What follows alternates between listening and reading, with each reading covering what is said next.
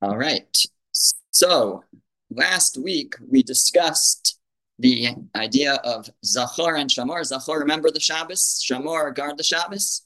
And how they were said by God in one utterance. And the reason for that, how they are mutually necessary to each other. And that's why they had to be said at the same time. We had a few different ideas of why.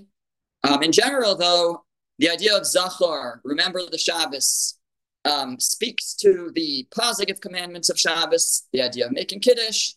And as it appears in the first set of 10 commandments, over there it talks about because God created the world in 6 days and resting on the seventh, it relates Zachor, remember the Shabbos, to the Shabbos of creation. And we explained that the uniqueness of the seventh day, the holiness of the seventh day, comes from the fact that that's the day that God rested on. Otherwise, what's special about day seven? That's what's special about it, is that it's the day that God rested. And so the sanctification, the Zachor, the Kiddush of Shabbos relates to the Shabbos Bereshis, the first Shabbos, the Shabbos of creation. Shamor, which appears in the second set of commandments, is about refraining from the forbidden activities of Shabbos, from the malachos, from the constructive activities. And the second set of the 10 commandments, the second time they appear, it talks about it doesn't mention the creation of the world. It mentions that it's to commemorate the exodus from Egypt, that God took us out from Mitzrayim, from Egypt. And so we relate the idea of shamor, refraining from malacha, from constructive activities, to the exodus that God freed us and we rested as a result of that. And we rested from our slavery, and resting from our work also reminds us of Yitzias Mitzrayim. So we have of the exodus. So we have these two ideas, Zachor and Shamor, and they're both necessary. They both come together. They're both important. Now the Gemara tells us, and this is the first source, that there's a famous story discussed in the Gemara on Shabbos about Rabbi Shimon Bar Yochai, how Rabbi Shimon Bar Yochai spent a lot of time in isolation with just his son in a cave, and many, many years. And then when they came out, different things happened. And the Gemara recounts the following. Eventually, one of the times they emerged from their cave, it says that they came out as the sun was setting on Shabbos Eve, Friday night, and they saw an elderly man who was holding two bundles of myrtle branches and running at twilight. He was running as Shabbos was coming in, and they said, "Why do you have these? What are these two myrtle branches for?"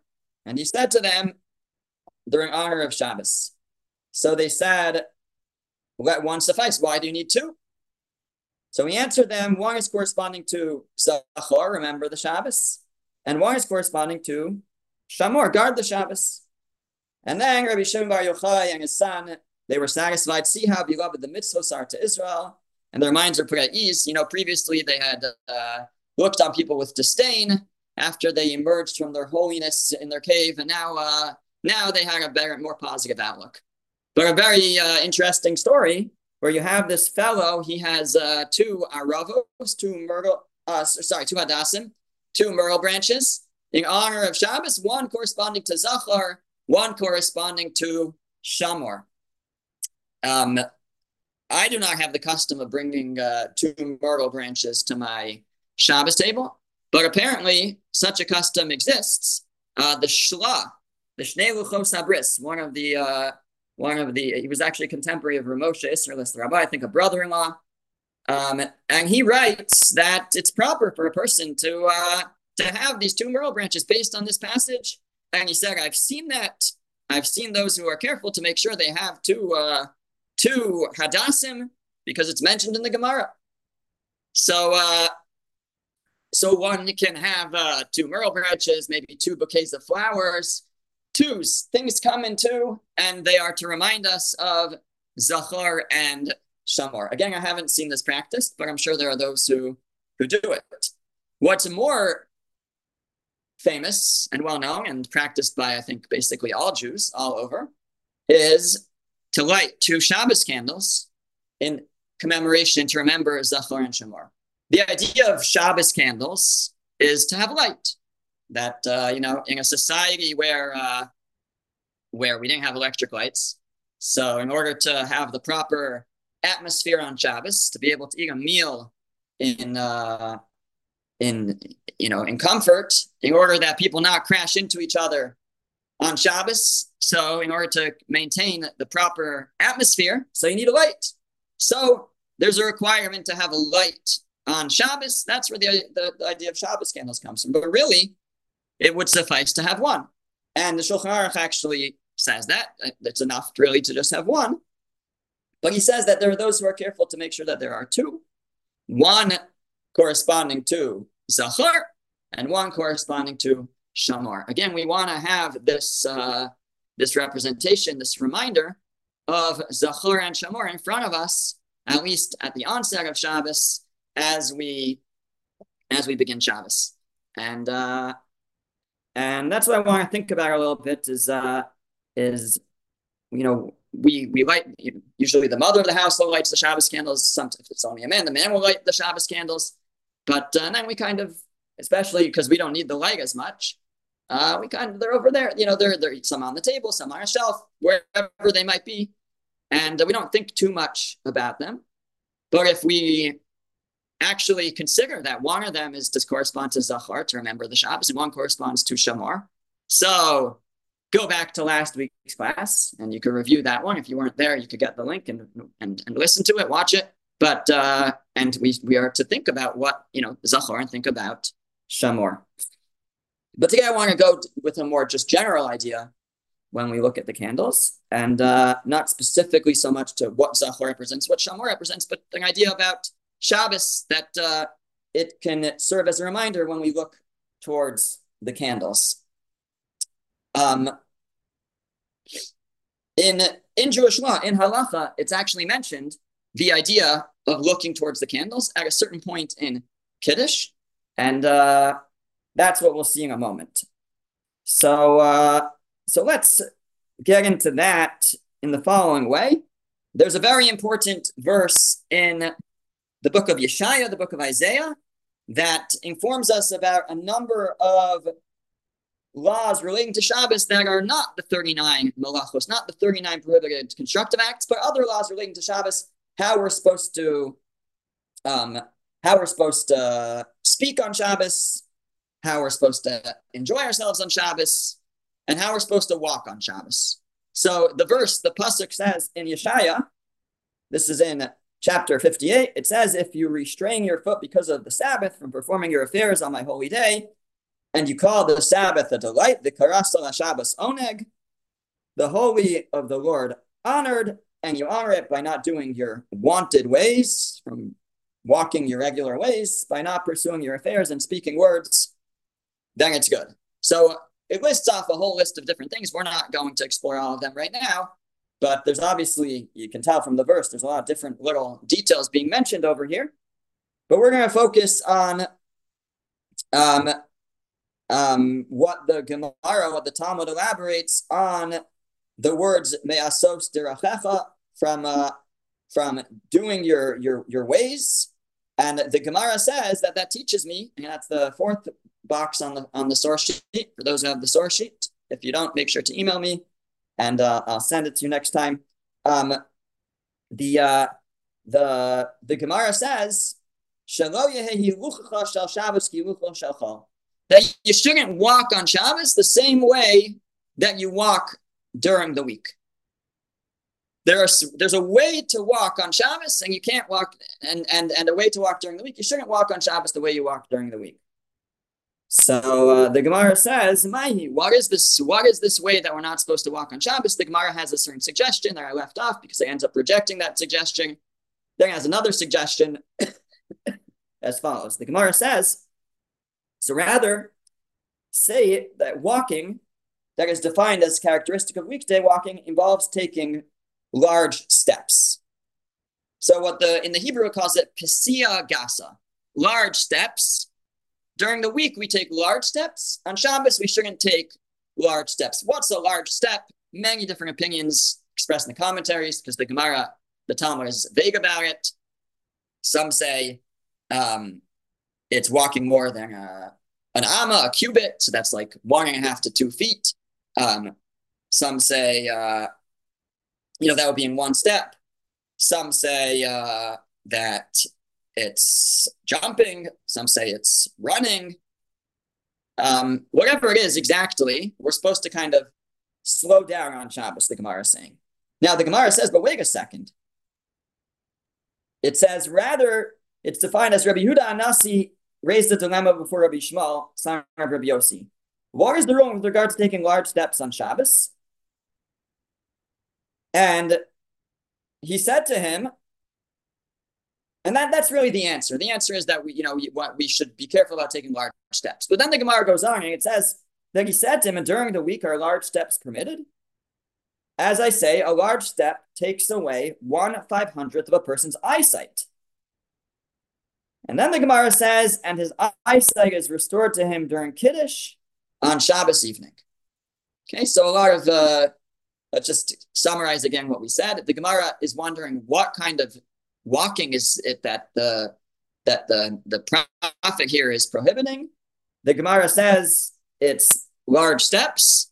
The Gemara says, well, large steps are not only prohibited on Shabbos, they're a problem even during the week. As it was said, large steps take away 1/500th of a person's eyesight. And then it says, but it's restored to one during Kiddush on Shabbos evening. Okay, now just to sort out, the Gemara doesn't seem to have a conclusion. What kind of walking is not allowed on Shabbos? So some say, in fact, that what really the Gemara is concluding is on Shabbos, it's prohibited to take these large steps, to jump or to take wide steps. During the week, it's not recommended. It takes away one's eyesight. There's no outright prohibition against it, but it's not recommended. And it takes away 1/500th of a person's eyesight, and it's restored to a person during Kiddush. So a very strange passage. What's wrong with large steps? Why would they take away a person's vision? Why would they affect one's vision? And and what does Kiddush have to do with anything? That vision would be restored when one makes Kiddush. Now, furthermore, what is it? How do we do it? How does one get their vision restored at Kiddush? And there's actually different opinions. Rashi, commenting on that Gemara, says when you drink the wine, that's when your vision is restored. Others say, no, you take the wine and you rub it on your eyes, and that's how your vision is restored. Others say, well, you can't do that on Shabbos. You're not allowed to do acts of medicinal acts on Shabbos, curing. And so you can't rub it on your eyes on Shabbos. Actually, you see this custom by Havdalah after Shabbos, that some people take the wine and they'll rub a little bit on their eyes, because you can't do it on Shabbos, but you could do it after Shabbos. But in practice, actually, what's actually recorded in Shulchan Aruch is none of the above. It's not to drink the Kiddush wine restores your eyesight. It's not to rub the wine on your eyes, but rather as follows. So the Shulchan Aruch, when talking about how one makes Kiddush, so the Shulchan Aruch says that Shulchan Aruch is Rabbi Yosef Kairo's Code of Jewish Law, and he says one should recite Vayechulu while standing. What's a Vayechulu? So at the beginning of the Kiddush, we read verses of from the end of creation, from the Genesis, Bereshis, end of chapter 1, beginning of chapter 2. Actually, it's on the source sheet on the second page, the verses. So we say at Kiddush, we say Yom HaShishi, it was the 6th day, and God completed the heavens and the earth and all of their host, etc. And we read these verses that come from the end of the creation story as the beginning of Kiddush, and the Shulchan Aruch is telling us that when you say Vayechulu, when you talk about how God completed the creation, so you should stand. And the idea is that actually we're giving a testimony. When we read those verses, we're testifying that God is the creator of the world, and when one gives a testimony, they are supposed to stand. However, the Ramosha Isserles, who was from the Ashkenazic communities and wrote glosses, corrections on the Shulchan Aruch to as they apply to Ashkenazic communities, the Ramah says one may stand for Kiddush, but it's better to sit, and the custom is to sit, even when reciting Vayachulu, except that when one starts, one stands a little bit to honor the name of God, because we begin with Yom HaShishi Vayachulu HaShamayim, which hints to the name of God acrostically. I made up that word, but it didn't spell check it, so apparently it's a word. So acrostically. So what's the Ramah saying? So first of all, he's saying that you could stand, but it's better to sit. Why is it better to sit? The idea is that you're supposed to, it's part of your meal. A meal is eaten sitting, so Kiddush is connected to the meal, and it should be done sitting. Okay, everybody has different customs. My custom actually is to stand for the whole thing, but some people stand for part of it, sit for part of it.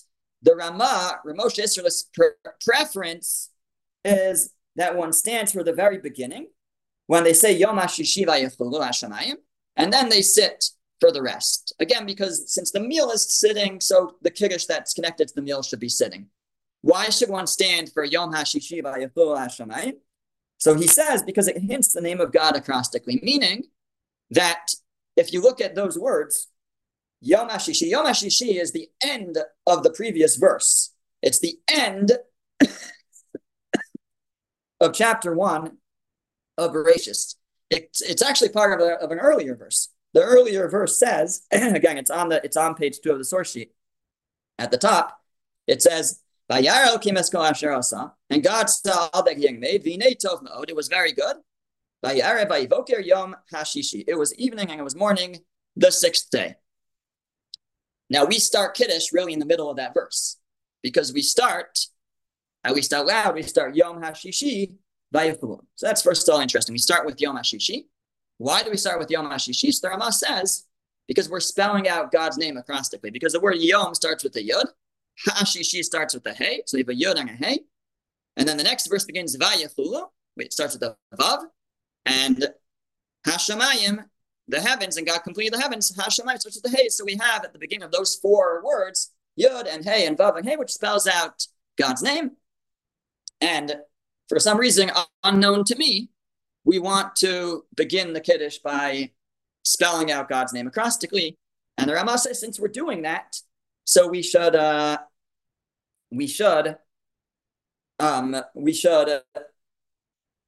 it standing, because we're saying God's name.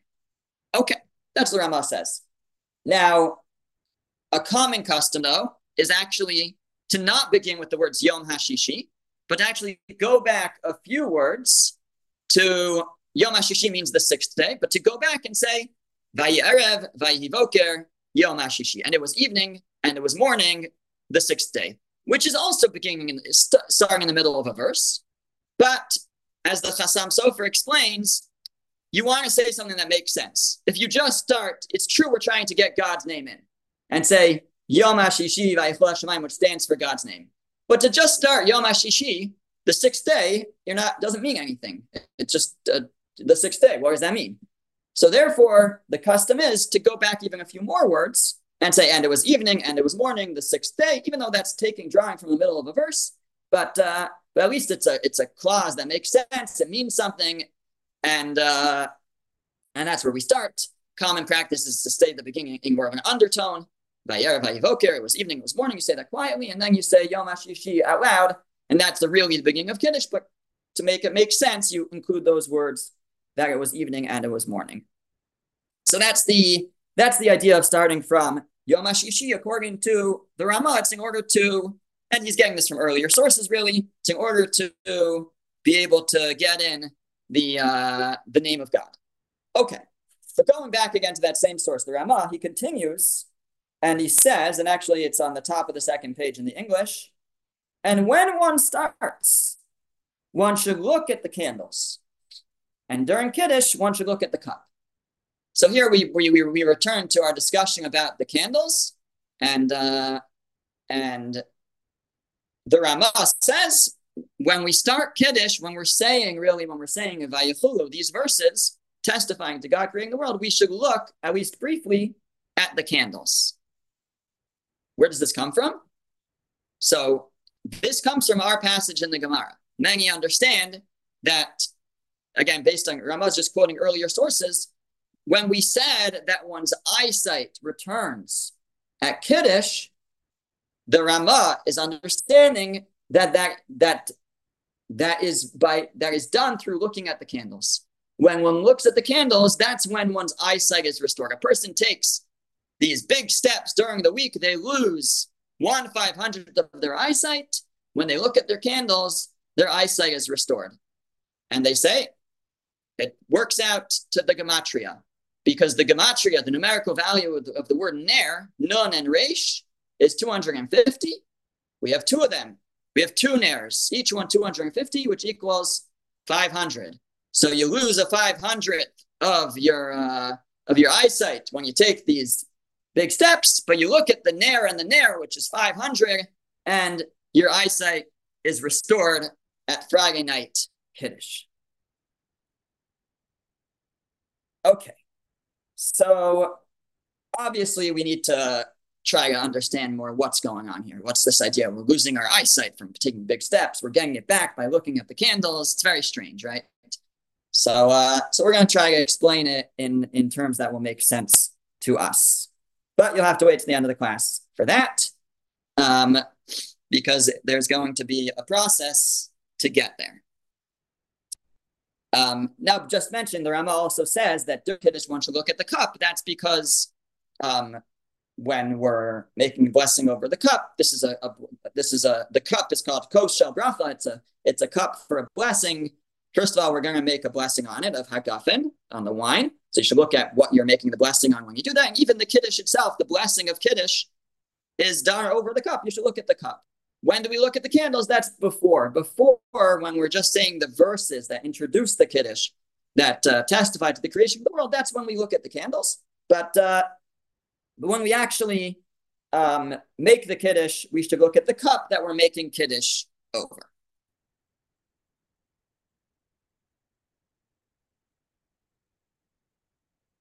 Okay, so we discussed just moments ago that in the Kiddush, we start with Yom HaShishi. We start the Kiddush by mentioning the sixth day. And the explanation seems to be because it's just a matter of trying to get God's name in there. We just, because it stands for God, Yud and Hey and Vav and Hey, and we're just trying to get God's name in. That's why we start from Yom HaShishi. And that's how it seems to be brought down by the Rama, by Rav Moshe Isserles in the Shulchan Aruch. However, Rav Shamshin Raphael Hirsch has a different explanation.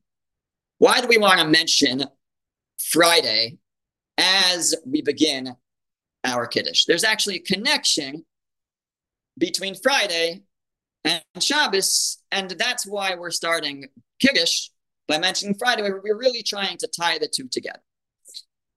So to understand this, we're going to read 3 more sources on our page. We are not going to try to understand them yet, and then we're going to explain them based on, or really Rav Hirsch's explanation. So 3 more ideas.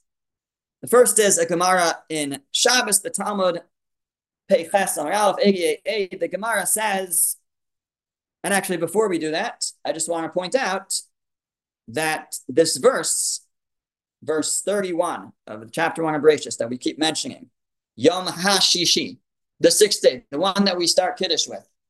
So that verse, it's different than all the other days of the week. Each day, so the Torah says after the first day of creation, it says, Vayhi Vayivoker, it was evening, it was morning, Yom Echad, one day, and then it says, Vayhi Vayivoker, Yom Sheni, the second day, or a second day. It doesn't say HaSheni, the second day, it just says Yom Sheni.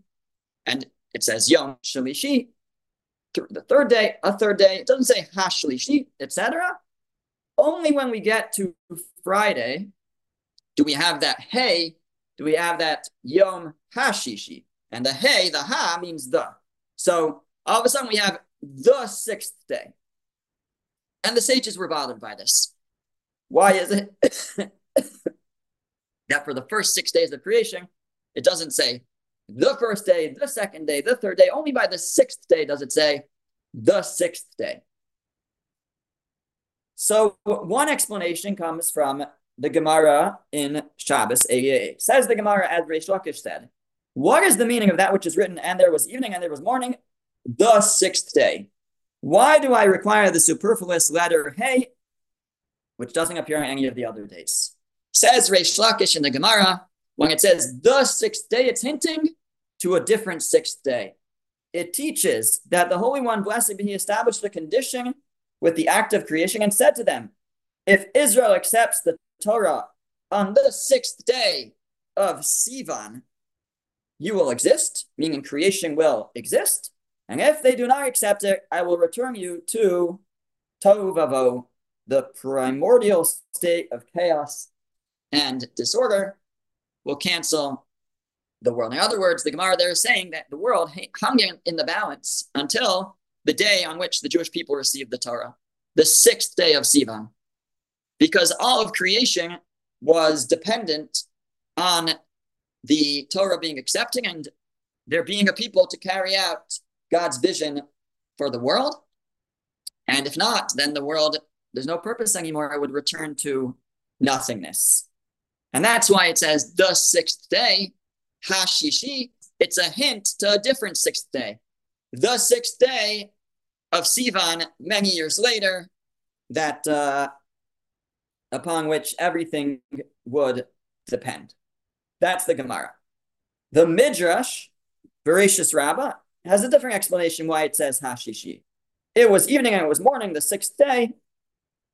Rabbi Yudan said, this is the additional hour that one takes away, not hour, it's really sha'ah, moments it could be, that one takes away from the profane and adds to the sacred, during which the labor of the world was completed.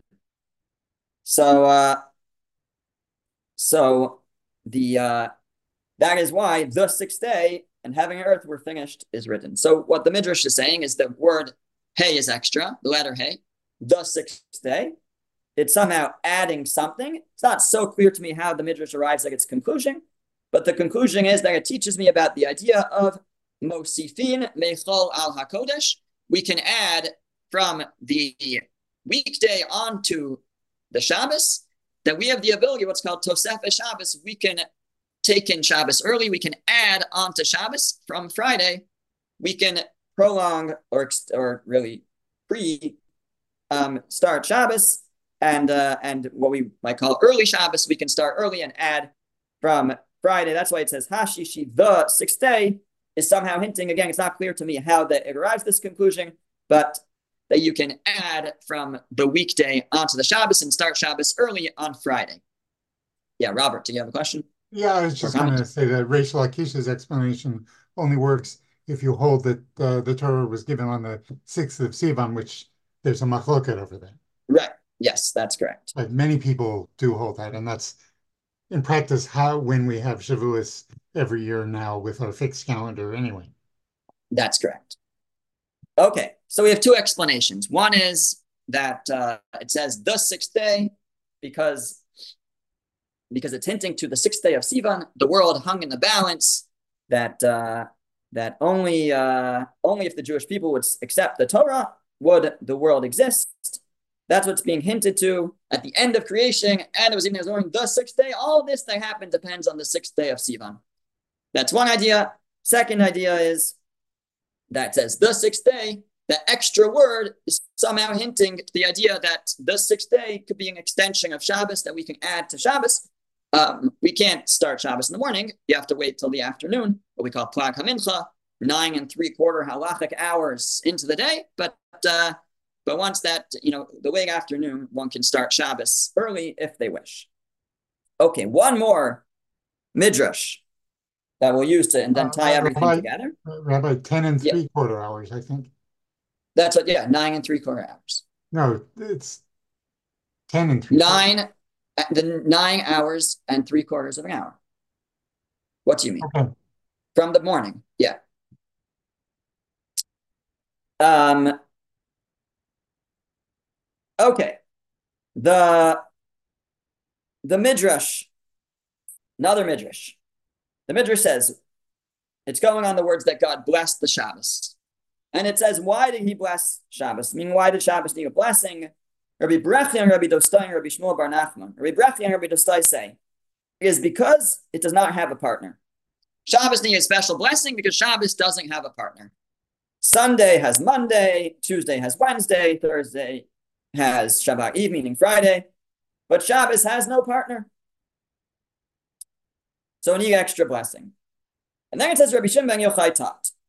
Shabbos said before the Holy One, blessed be he, Master of the universe, all of them have partners, but I do not have a partner. The Holy One, blessed be he, said to it. So God says, Amar le'akadosh baruch hu, Knesset Yisrael, the congregation of Israel is your partner. That's the answer. Shabbos says, I don't have a partner. God says, the Jewish people will be your partner. And then it says, the Midrash says, when Israel stood before Mount Sinai, the Holy One, blessed be he, said to them, remember the matter that I said to Shabbos. Remember what I told Shabbos, that Israel is your partner. And that is the meaning of the statement in the Ten Commandments, remember the Shabbos day to keep it holy. The Midrash interprets, Zachor es Yom HaShabbos. Remember, the Shabbos guy is saying, remember that I made you the partner for Shabbos. That's what you have to remember. So we have Shabbos saying that I have no partner. Sunday is Monday, Tuesday is Wednesday, Thursday is Friday, but I have no partner. And God responds that to Shabbos that the Jewish people will be your partner. And that's Zachor es Yom HaShabbos. Remember the Shabbos to keep it holy. So this also needs explanation. What does it mean the days have partners? Shabbos doesn't have a partner. We're the partner of Shabbos. Shabbos is our partner. What's going on here? So the first two midrashim that we just quoted, Rav Hirsch addresses. Rav Shamshon Raphael Hirsch, in his commentary to Genesis to Bereshis, and Rav Hirsch says that when you see a word that has a hey at the beginning, the sixth day. So under certain circumstances like this one, it tells us that it's something that was being looked forward to. The one kind of the day that we've been waiting for. The sixth day, it was morning, it was fine, in a certain sense, like it was more evening, it was morning, it was finally the sixth day, it was done. That which we had been waiting for was now complete. The sixth day was complete. So, and it really connects it back to all the previous days. If it had just said, like any other day, it was evening, it was morning, day 6, so then there would be nothing that connects day 6 back to the previous days as if they were leading up to day 6. But when it says it was even the 6th day, so it's saying here it is finally, everything that we've been leading up to is now here, and it connects everything. It connects the 6th day back to all the previous days.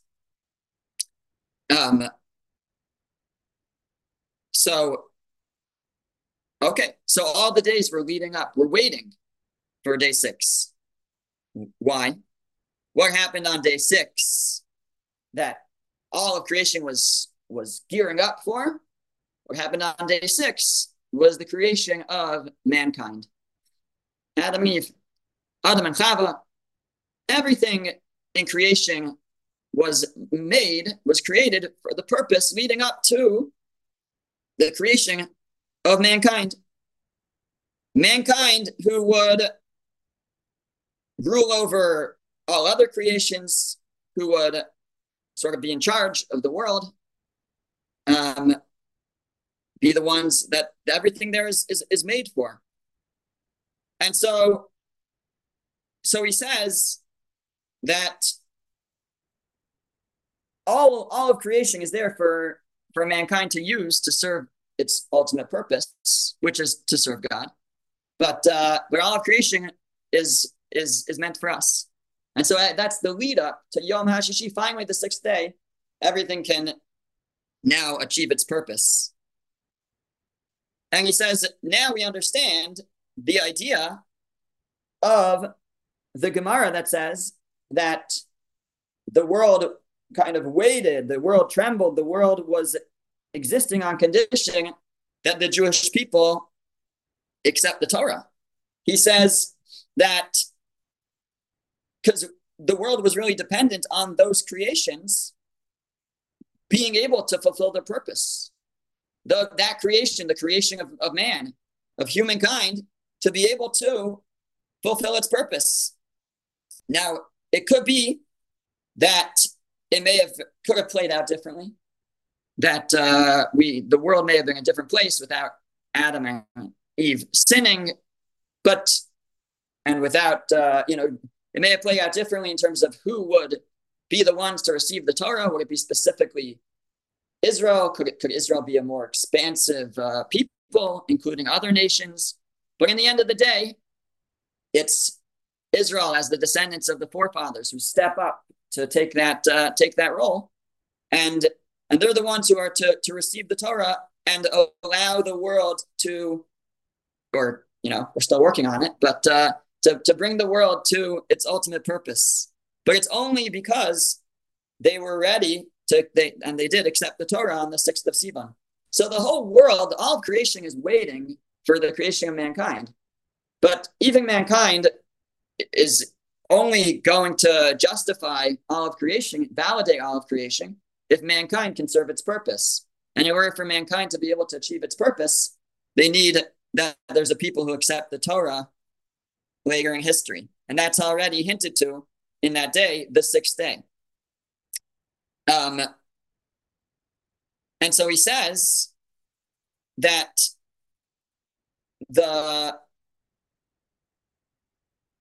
when is it that we get a reminder of our purpose? Says Rav Hirsch, we have a weekly reminder of our purpose. We have a weekly reminder of that we have a role to play and how we're supposed to use the world to serve not ourselves, but to serve and use it to achieve God's will. And that's Shabbos. Every week on Shabbos, we stop what we're doing. We stop using the world maybe for our own purposes. We're reminded that we're to use the world for God's purpose. If it was for our own purposes, we could keep doing whatever we want.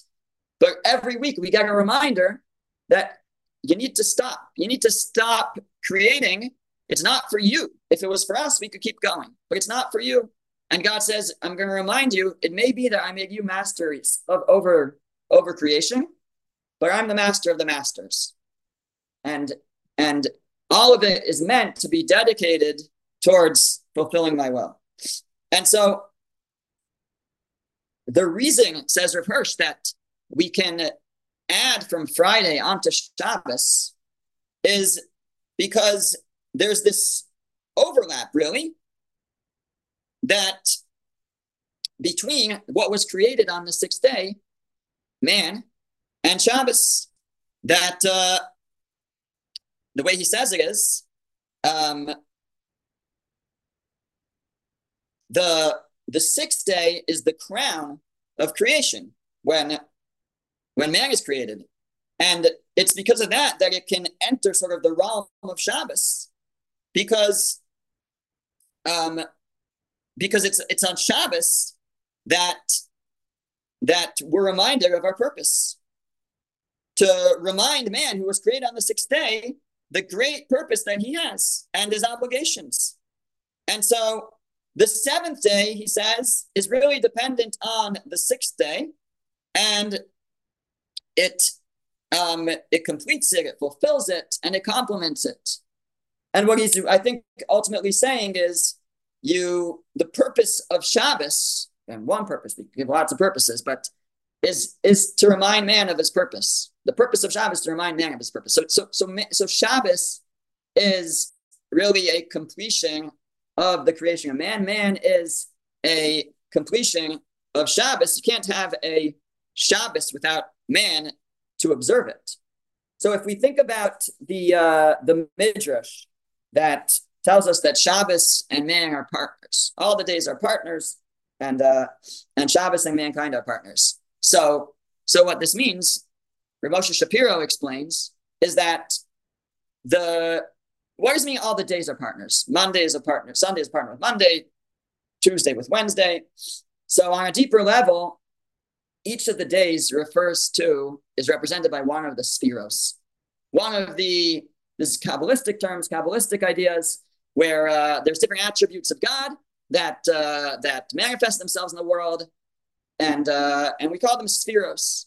And each one corresponds to a day. So, for example, the attribute of chesed, of kindness, corresponds to the first day of creation, where God brought everything into creation. That's how the commentaries explain. Everything was created on day one, and then it was kind of distributed and formed the rest of the 6 days. So day one was chesed. It was just unlimited bestowing of goodness without control in a certain sense.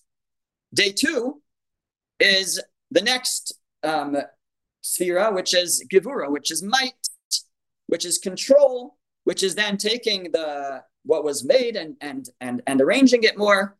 And he says, he doesn't go into details, but he says each of the days corresponds to one of the spheres, and they complement each other. But it's not just that they complement each other; they make each other visible. They make each other recognizable. If there's unlimited giving, then it becomes like it loses its significance. There has to be, if a person, let's say, has like stuff being thrown at them constantly, nonstop, literally nonstop, they can never use what's being given to them. There has to be you have to stop giving me so I can now take what you're giving me.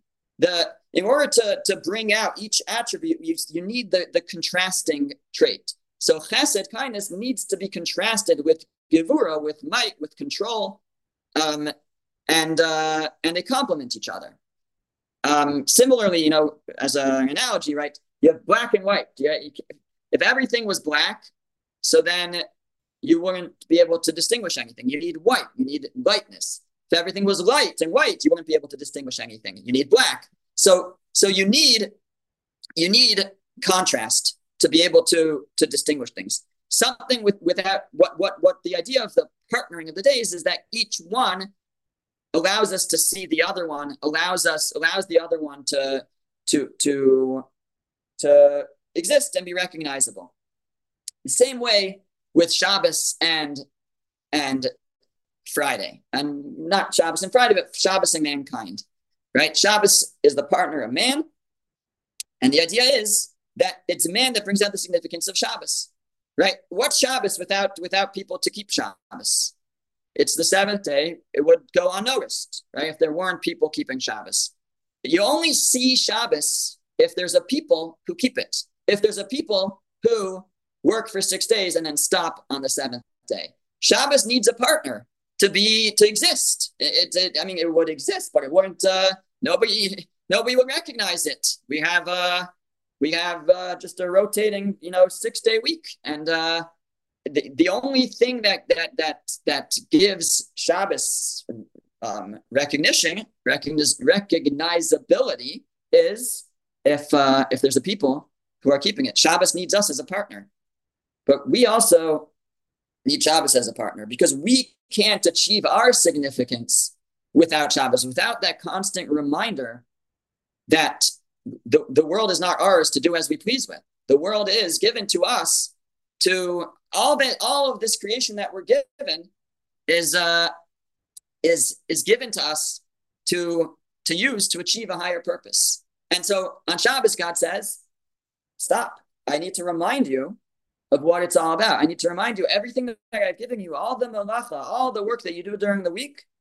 Come Shabbos, you get the ultimate reminder that it's for me, because I tell you, you can't use it. You can't do it anymore. And that reminds us that although God is giving us mastery over the world, but it's only for his will. And so on Shabbos, we stop and we get a reminder of that.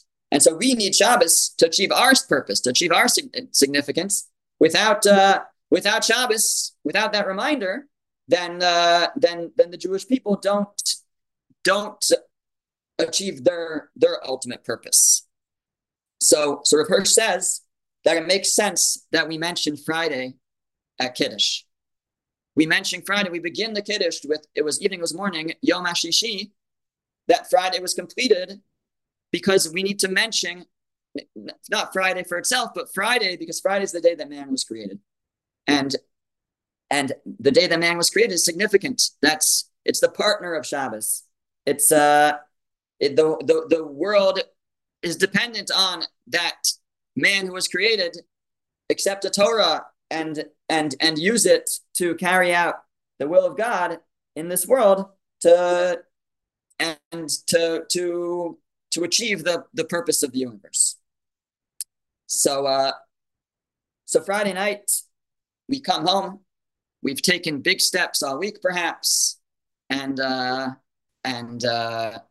we start to make Kiddush. And at Kiddush, we look at the candles, and our vision is restored. Right?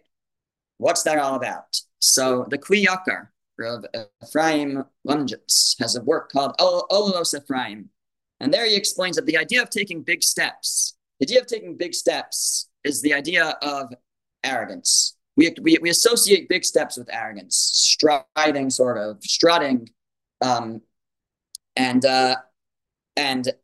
our sages teach us that a person who's arrogant, they lose their wisdom. We can imagine that, right? We don't. We begin to make rash decisions out of arrogance, out of pride, and so when he says when it says that we lose our vision, what it means is not our physical vision, but our mental vision. Our decision making is affected if we take wide steps, if we take big steps, if we act in an arrogant manner. How do we get it back? At Kiddush, when we take in Shabbos, because Shabbos reminds us of our purpose. Shabbos reminds us that everything that exists comes from God. God created it.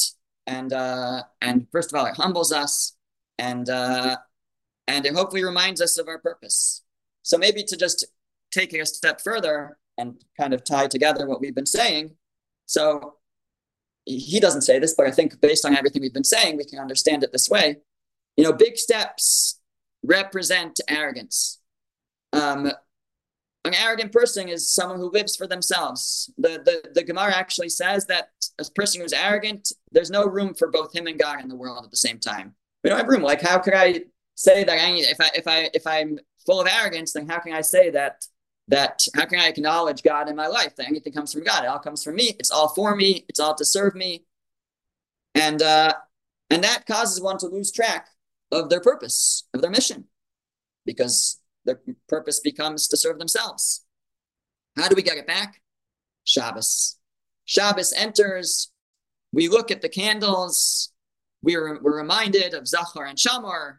We're reminded of Shabbos. We're reminded maybe of Zachor, like we said. Zachor, the Midrash says, is reminding us that God says, remember, you're the partner of Shabbos. Remember, you're the partner of Shabbos. And Shabbos is your partner. That we each have it's true, we're masters of the world. We take big steps. We kind of show our mastery over the world by our big steps.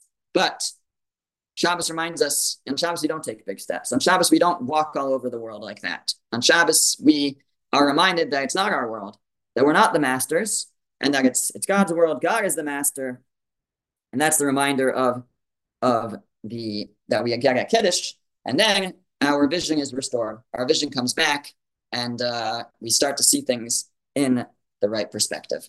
Okay, I'm going to stop there. I held you late, but thank you for bearing with me. Thank